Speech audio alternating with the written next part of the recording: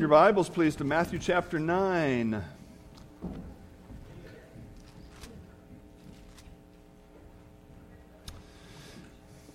We've been spending time in the book of 1 Corinthians, but this is Mission Month.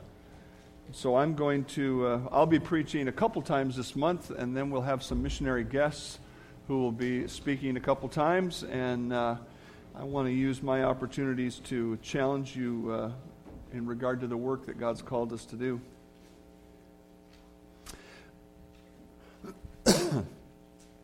I went to my orthopedic surgeon this week for a follow-up on my knee replacement.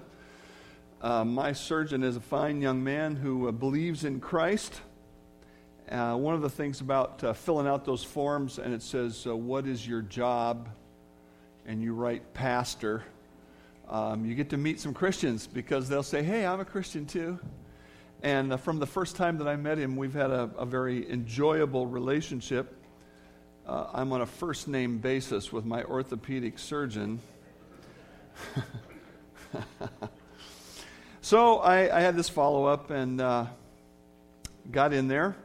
And I had the first appointment right after lunch. And we're talking, and we talk more about the rest of the world than we do my orthopedic problems. And we're talking about his family and my family and this and that and so on. And after a while, I thought, man, we've been talking a long time, you know. And pretty soon there was a knock on the door. And one of his assistants puts his head in and goes, anything I can help you guys with in here? and the doctor says, no, we're fine. And he closes the door. And the doc says, that's the hook. Which means that they're coming and telling him, get on to the next patient, buddy. Oh, he also examined my knee. It's kind of an afterthought. He squeezed and pushed and twisted and said, you're doing fine.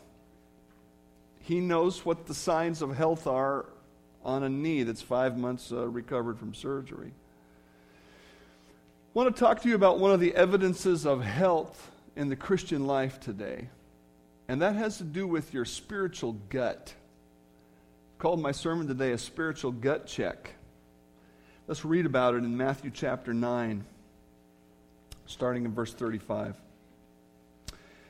Then Jesus went about all the cities and villages, teaching in their synagogues, preaching the gospel of the kingdom, and healing every sickness and every disease among the people.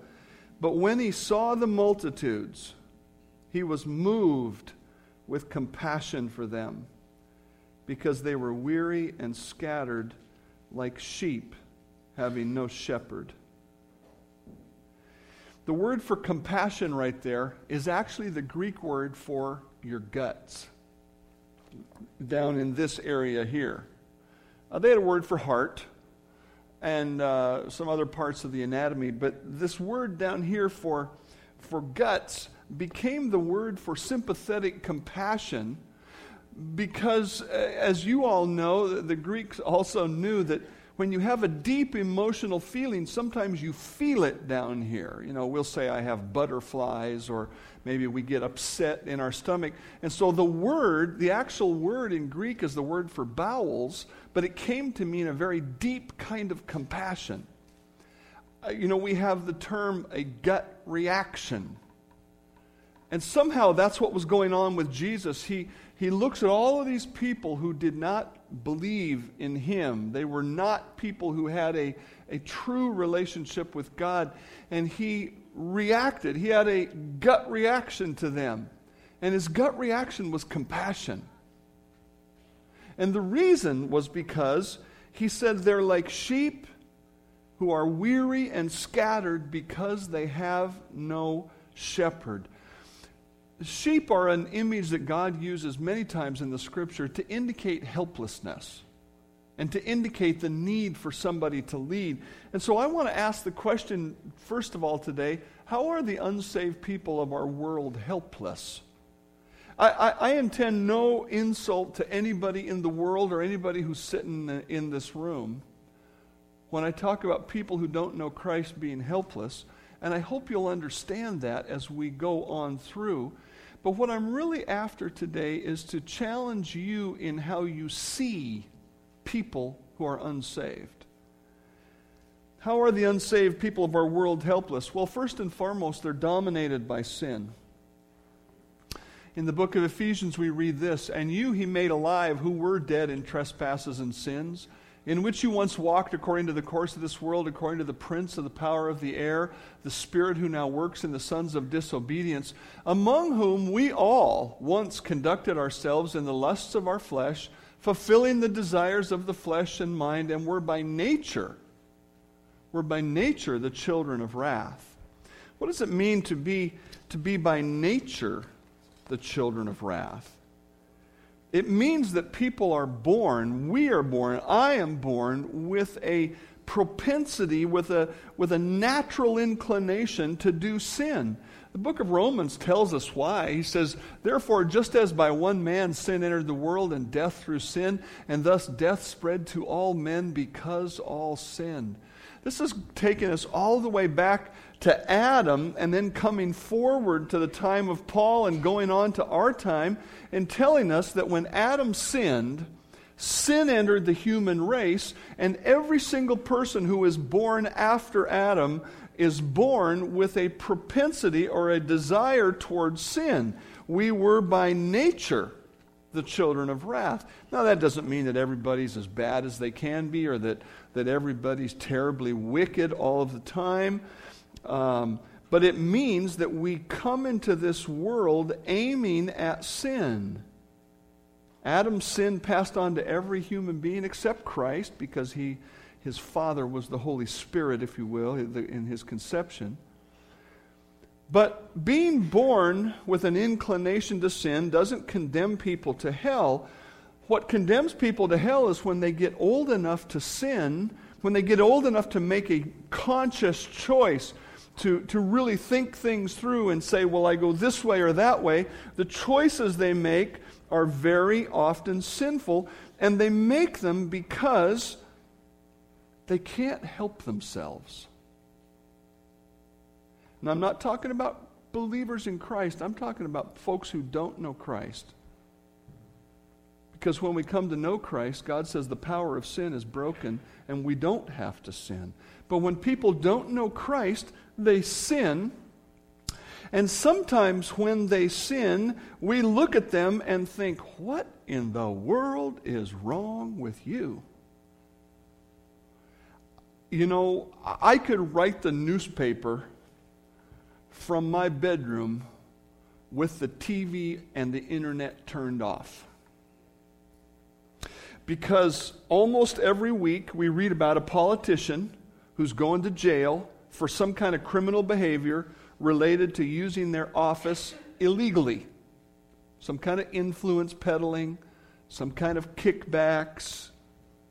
Every week there's a news story about a professional athlete who's gotten out of control in some serious way. The magazine covers in the grocery check stands are always the same. They just have different people. So-and-so's getting a divorce. So-and-so's cheating on somebody else. So-and-so's having a crisis in their marriage. In my neighborhood, it's the same thing. One of the houses in my neighborhood is minus a husband lately. The unsaved are helplessly overrun with sin.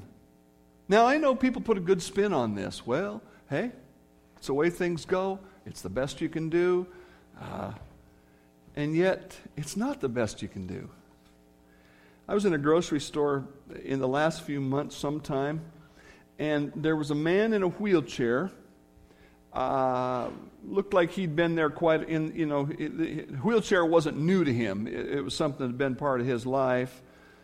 And he was struggling to get something off the shelf. And so I said, can I help you reach something? He goes, yeah, I want that thing right there. So I got the thing and gave it to him.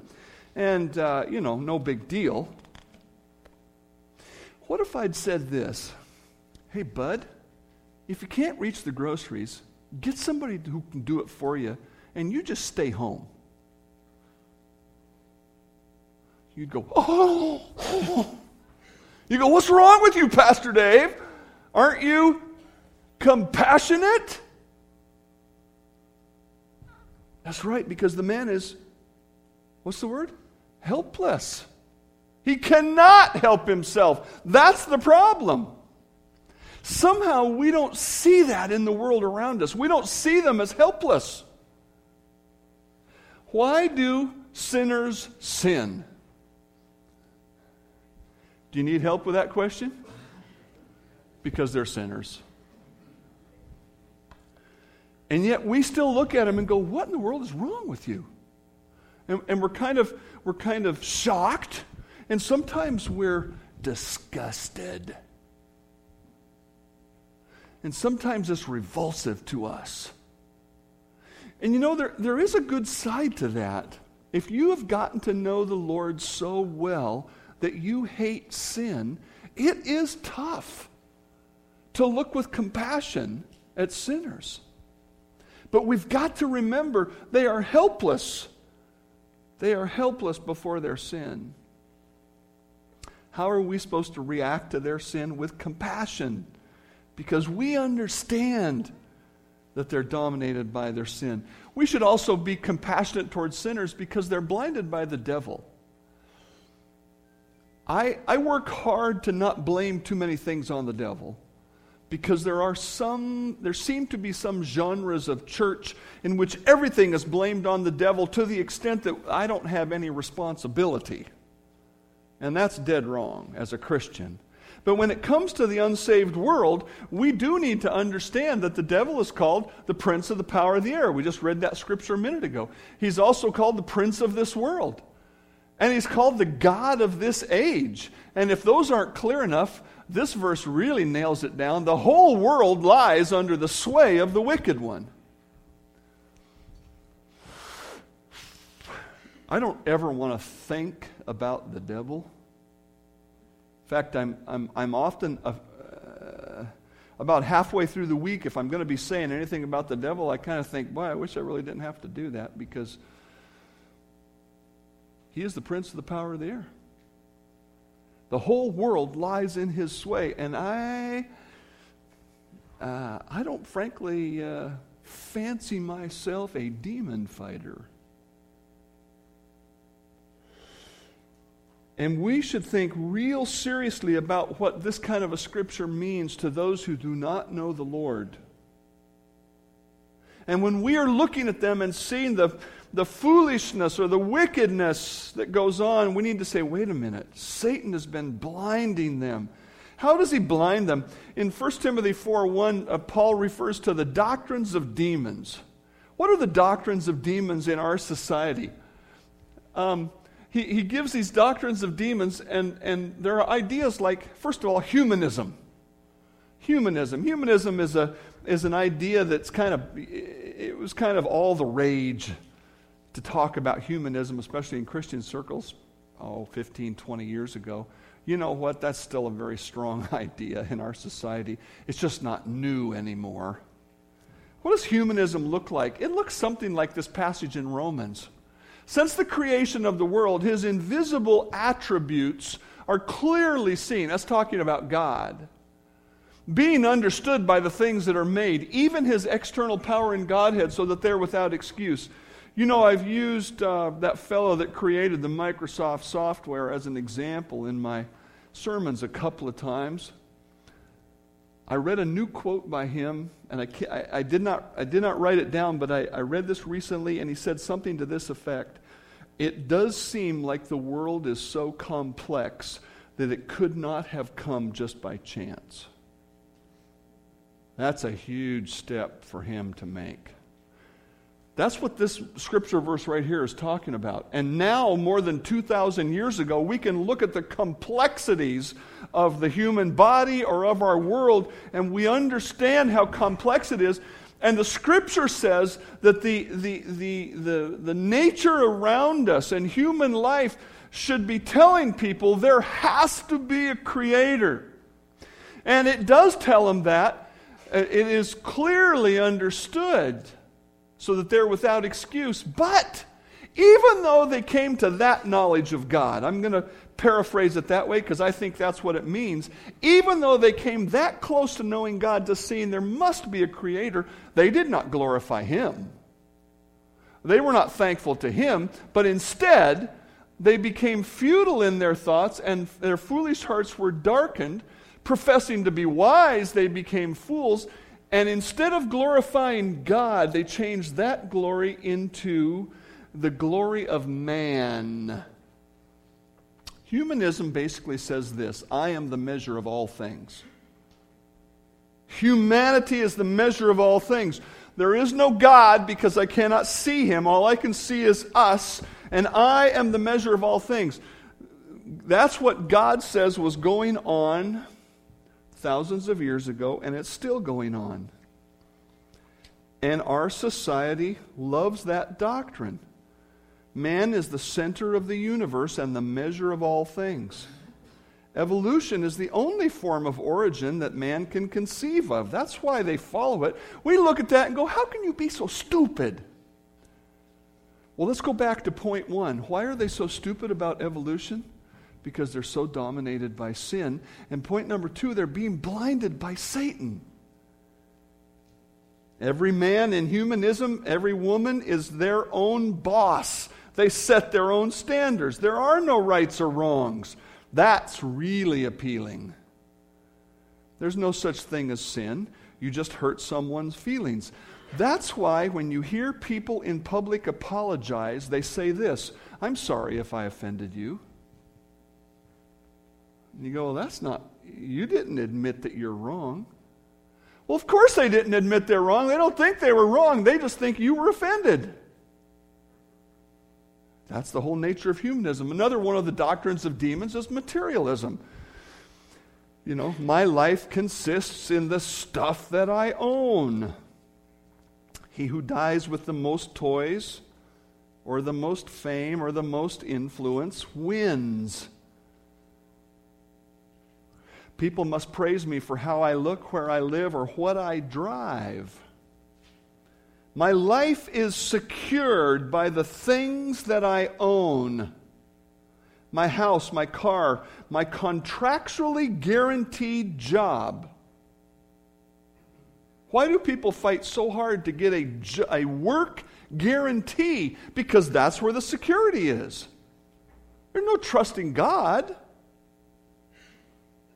They believe in the stuff of life. And above all, my quality of life is determined by the quality of my health care. There wouldn't be any Christians falling into that trap, would there? Your quality of life is only determined by God Almighty. The third leg on Satan's stool of wickedness is hedonism. My life consists in the pleasure I enjoy.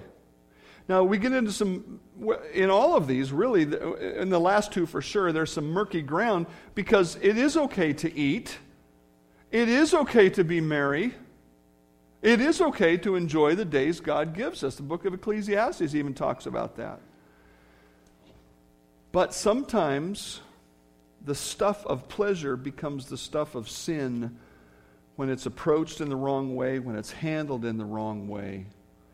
Marijuana is legal in our fair state now. A whole new source of pleasure. Now, when we think about an unbeliever being blinded by Satan, we need to remember this very important truth. Do you know what happens when an unbeliever sins? This is an extra credit and trick question. Do you know what happens when an unbeliever sins? They feel good for a while. And we forget that.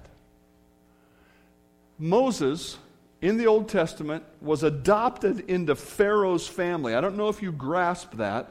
He had the opportunity to come into the ruling family of Pharaoh, but the Scripture says he chose instead to suffer the affliction with the people of God rather than to enjoy the passing pleasures of sin.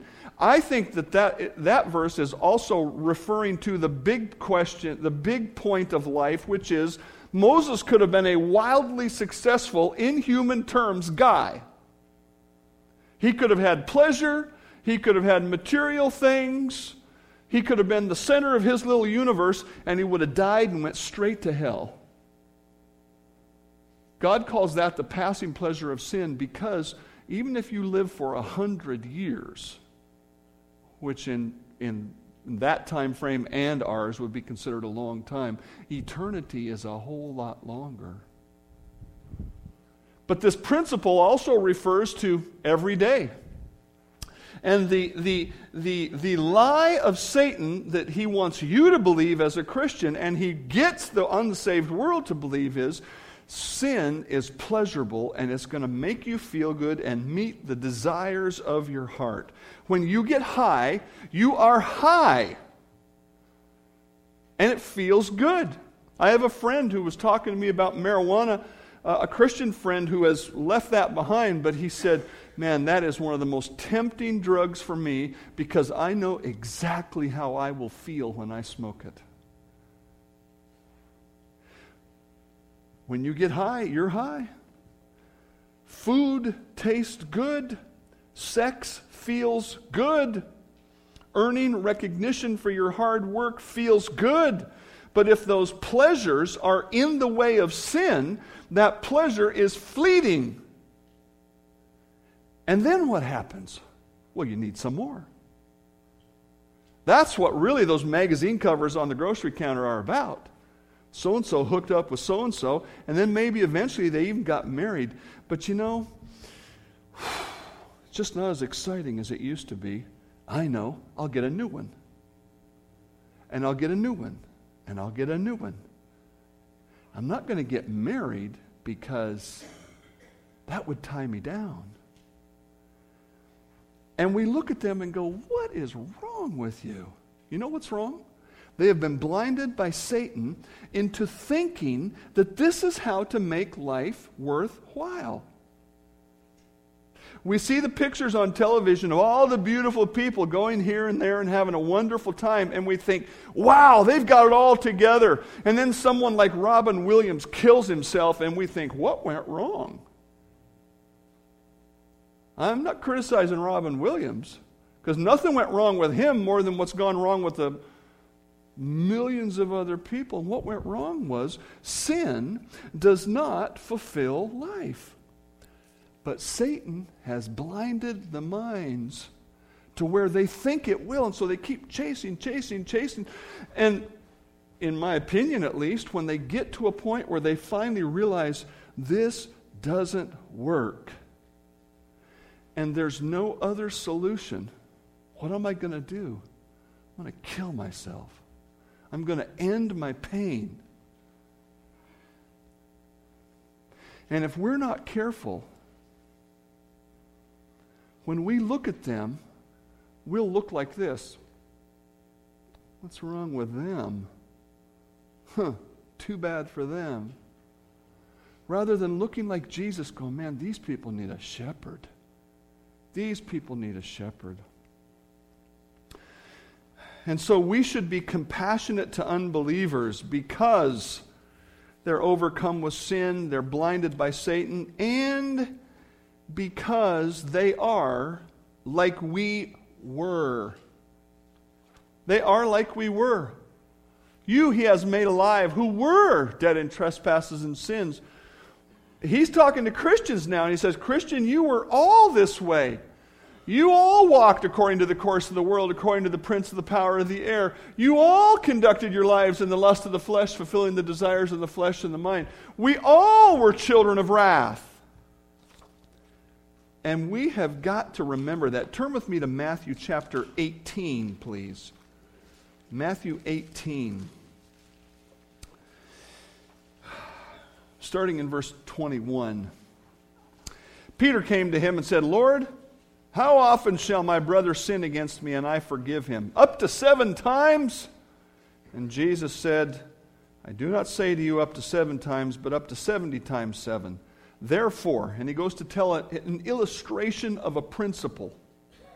Therefore, the kingdom of heaven is like a certain king who wanted to settle accounts with his servants.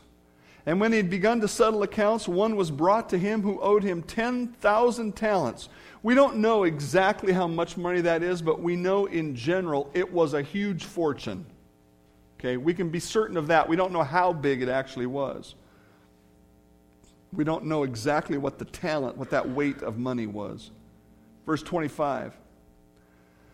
But as he was not able to pay, his master commanded that he be sold with his wife and children, sold into slavery, all that he had, and payment be made. I would call that the epitome of not being compassionate, right? You're going to become a slave, and I'm going to get my money, at least some of it. Verse 26, the servant therefore fell down before him, saying, Master, have patience with me, and I will pay you all. Then the master of that servant was moved with compassion, and he released him, and he forgave the debt. But that servant went out and found one of his fellow servants who owed him 100 days' wages. Let's call it 3 months' wages compared to a fortune. He owed him 100 days' wages, and he laid hands on him and took him by the throat and said, Pay me what you owe me. So his fellow servant fell down at his feet and begged him, saying, Have patience with me, and I will pay you all. And he would not. But he went and threw him into prison till he should pay the debt. So when his fellow servants saw what had been done, they were very grieved, and they went and told the master all that had been done. And his master, after he called him, and said, You wicked servant, I forgave all your debt because you begged me. Should you not also have had compassion on your fellow servant, just as I had pity on you? And his master was angry and delivered him to the torturers until he should pay all that was due to him. So my heavenly Father will also do to you, if from his heart you do not forgive your brother his trespasses. Now, I know this is a principle about forgiveness, but it's also a principle about our relationship to God, how God has forgiven us and how we should be forgiving other people. And I think it's not a stretch for me to say, it tells me how I should look at other sinners, because I was in their place. Here I was indebted to God, and I said, Oh, God, please forgive me. And he said, I forgive you. And yet, do I go out and look at sinners and go, oh, ick, oh, ooh, oh, I don't like that, oh, I hate that. I'm going to stay as far away from that as I can. Or do we look like Jesus and say, oh man, these people need a shepherd?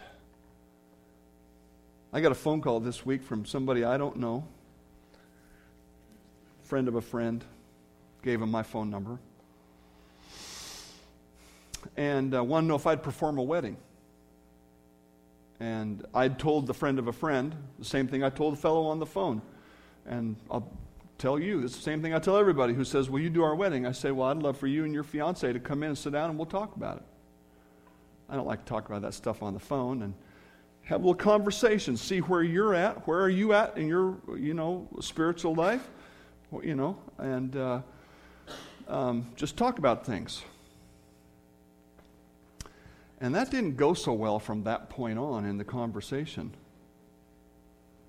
Honestly, God is my witness, I was just as gracious and soft as I could be in saying all of that. And what I got in return was accusation and anger and don't judge me. I thought, man, I ain't judging you. I don't know you. He was angry. He was mad. And you know what my gut reaction was? Remember, I get paid to talk. I get paid to teach people the truth. And I was like, I'm going to tell this guy what's going on here. And I'm studying this passage of Scripture. Don't you hate it when the Holy Spirit shows up? So then I'm saying, oh God, is there some way I could appeal to this guy? Is there some way? I mean, I'd love to get him in and get him sitting down in here so we could really talk about this. I know enough about his fiancée to know that she has a certain kind of belief in God. I don't know if it's real. I'm just thinking, oh God, how do I be compassionate to this guy who, frankly, from what I've just heard and the tone in his voice, I don't like?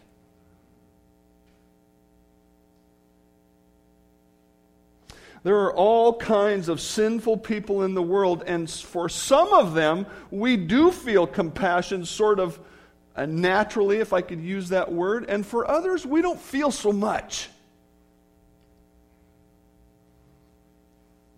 Dare I use the word politics in this sentence? Other philosophies of life, other choices people are making. And when we don't feel compassion, that's when we've got to call on God to help us live out this instruction. On some have compassion, making a distinction, but others save with fear, pulling them out of the fire, hating even the garment defiled by the flesh. Do you get this image?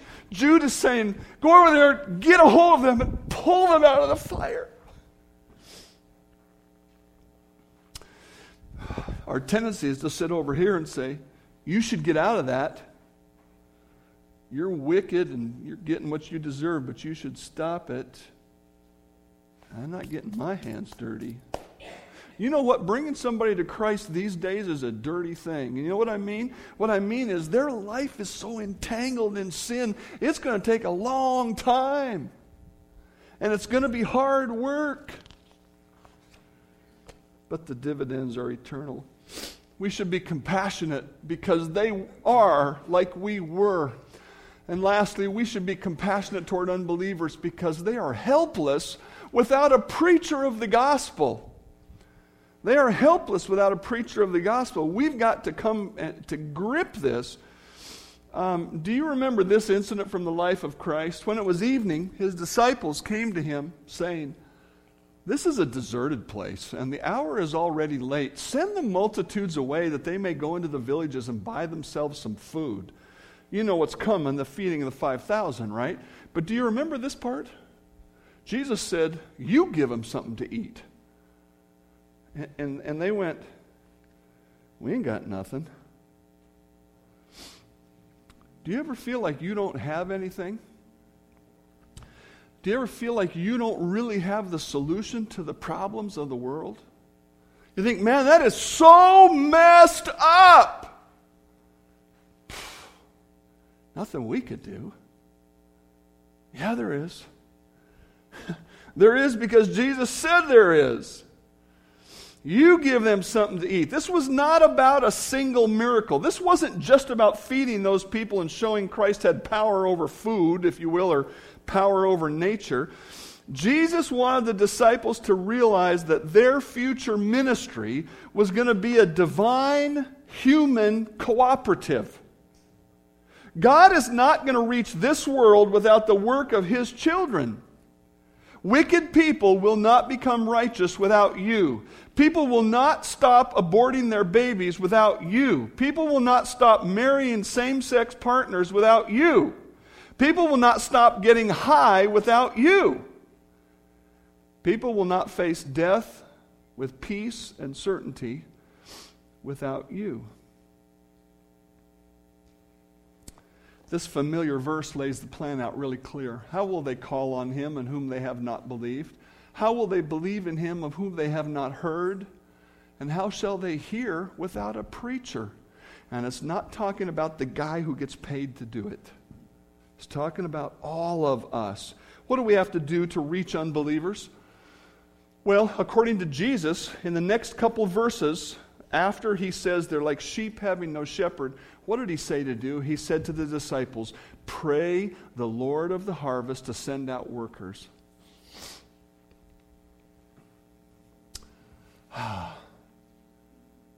The harvest truly is plentiful, but the laborers are few.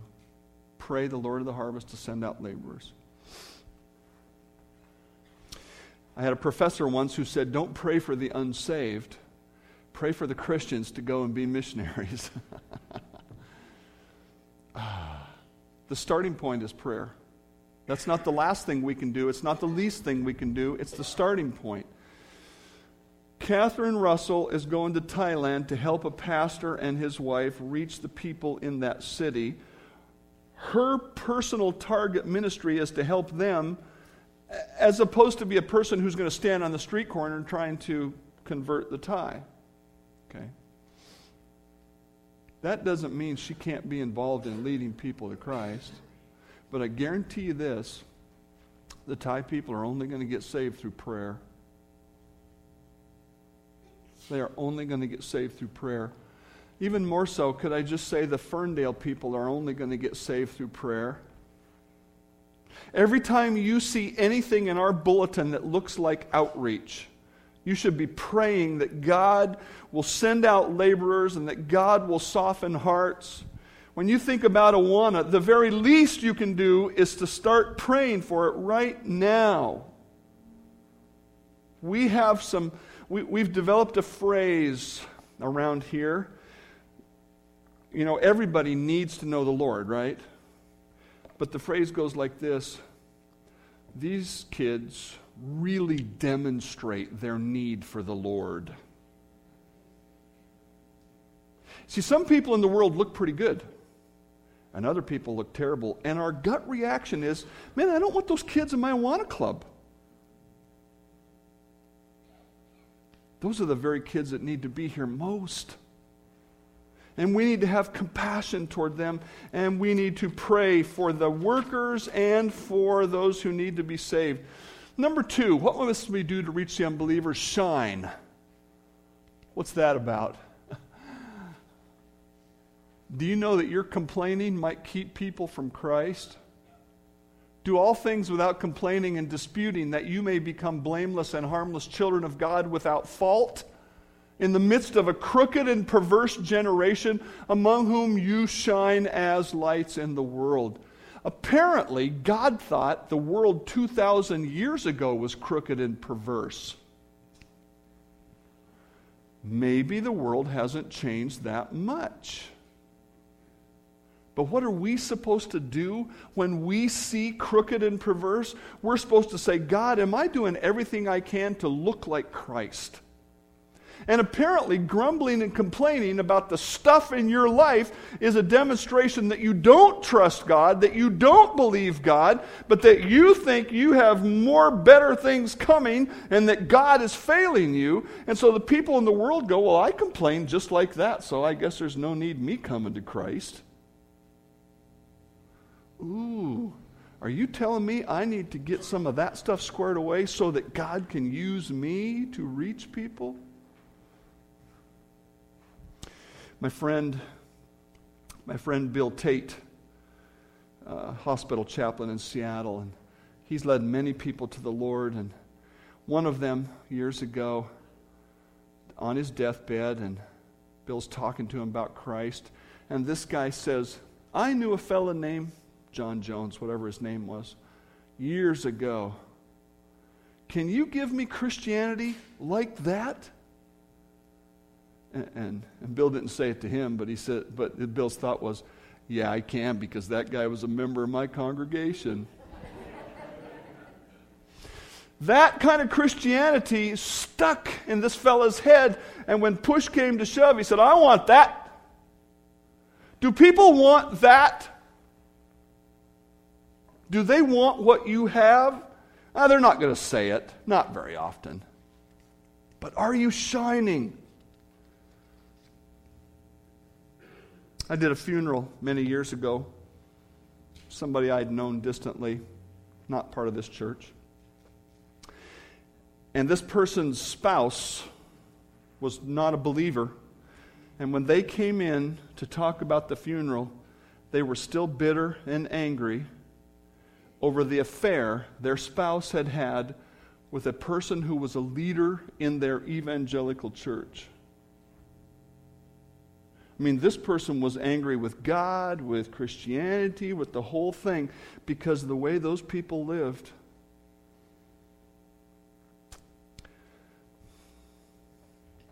Are you shining, or do you need a little bit of spiffing up? And then the last thing is disciple. This familiar passage of Scripture is misunderstood a little bit.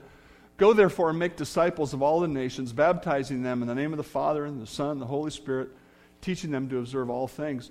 we tend to focus on the go therefore make disciples, and we make this into a missionary passage, which is, you should go to Thailand, Catherine, and you should go to Togo, Ben Sutton, and you should have gone to Africa, and you should have gone to Brazil, and we think of going the far reaches, and that's good. But if you translated this quite literally, it would go like this: while you are going, make disciples. Now the difference is this. The emphasis here is not on professional career missionaries. The emphasis is on just people going through their life. Going to the grocery store.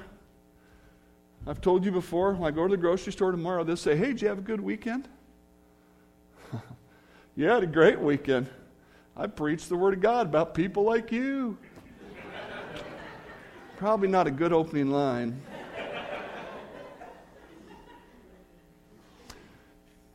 Maybe the grocery check stand isn't the place. Maybe it is. I've made friends with a guy down there at the Hagen, and I'd like to figure out a way I could go to the next step. I don't know, do something with him.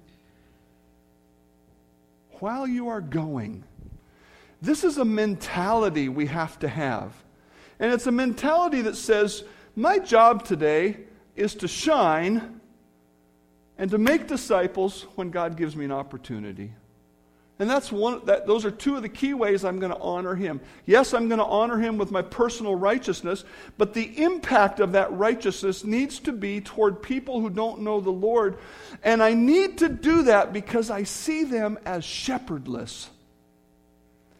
Many of you here today probably don't see yourselves as leaders, but spiritually you are. You're the shepherds that God thinks needs to be out making disciples. I hope you'll take a spiritual gut check today and just say, "God, what's my attitude and what's my action toward those who don't know you?" Last week, Sue and I had Raul and Steph and the family over to the house for dinner, and you're all aware of my terrible, sad, ongoing saga of my newest grandson who doesn't want anything to do with me. And while we were having dinner, we're just eating away, got a tablecloth, and I feel something on my feet. And I thought my feet were hitting Mom's feet, because she sits next to me here. And I thought, what in the world, Then pretty soon, they're getting a little higher up on my legs. I thought, oh, that's the baby down there. Yeah, it's Titus down there. I thought, yeah. So I get down under there, get a hold to him, start to bring him up. Nothing doing. I don't want you if you're the last man in the world. Now, you would probably say, as I would, give him some time. He'll come around. He's a baby. He can't help himself. Be patient and compassionate. Friends, the unsaved can't help themselves. That's why we've got to have compassion and be patient and persevere in our efforts to reach them for the Lord.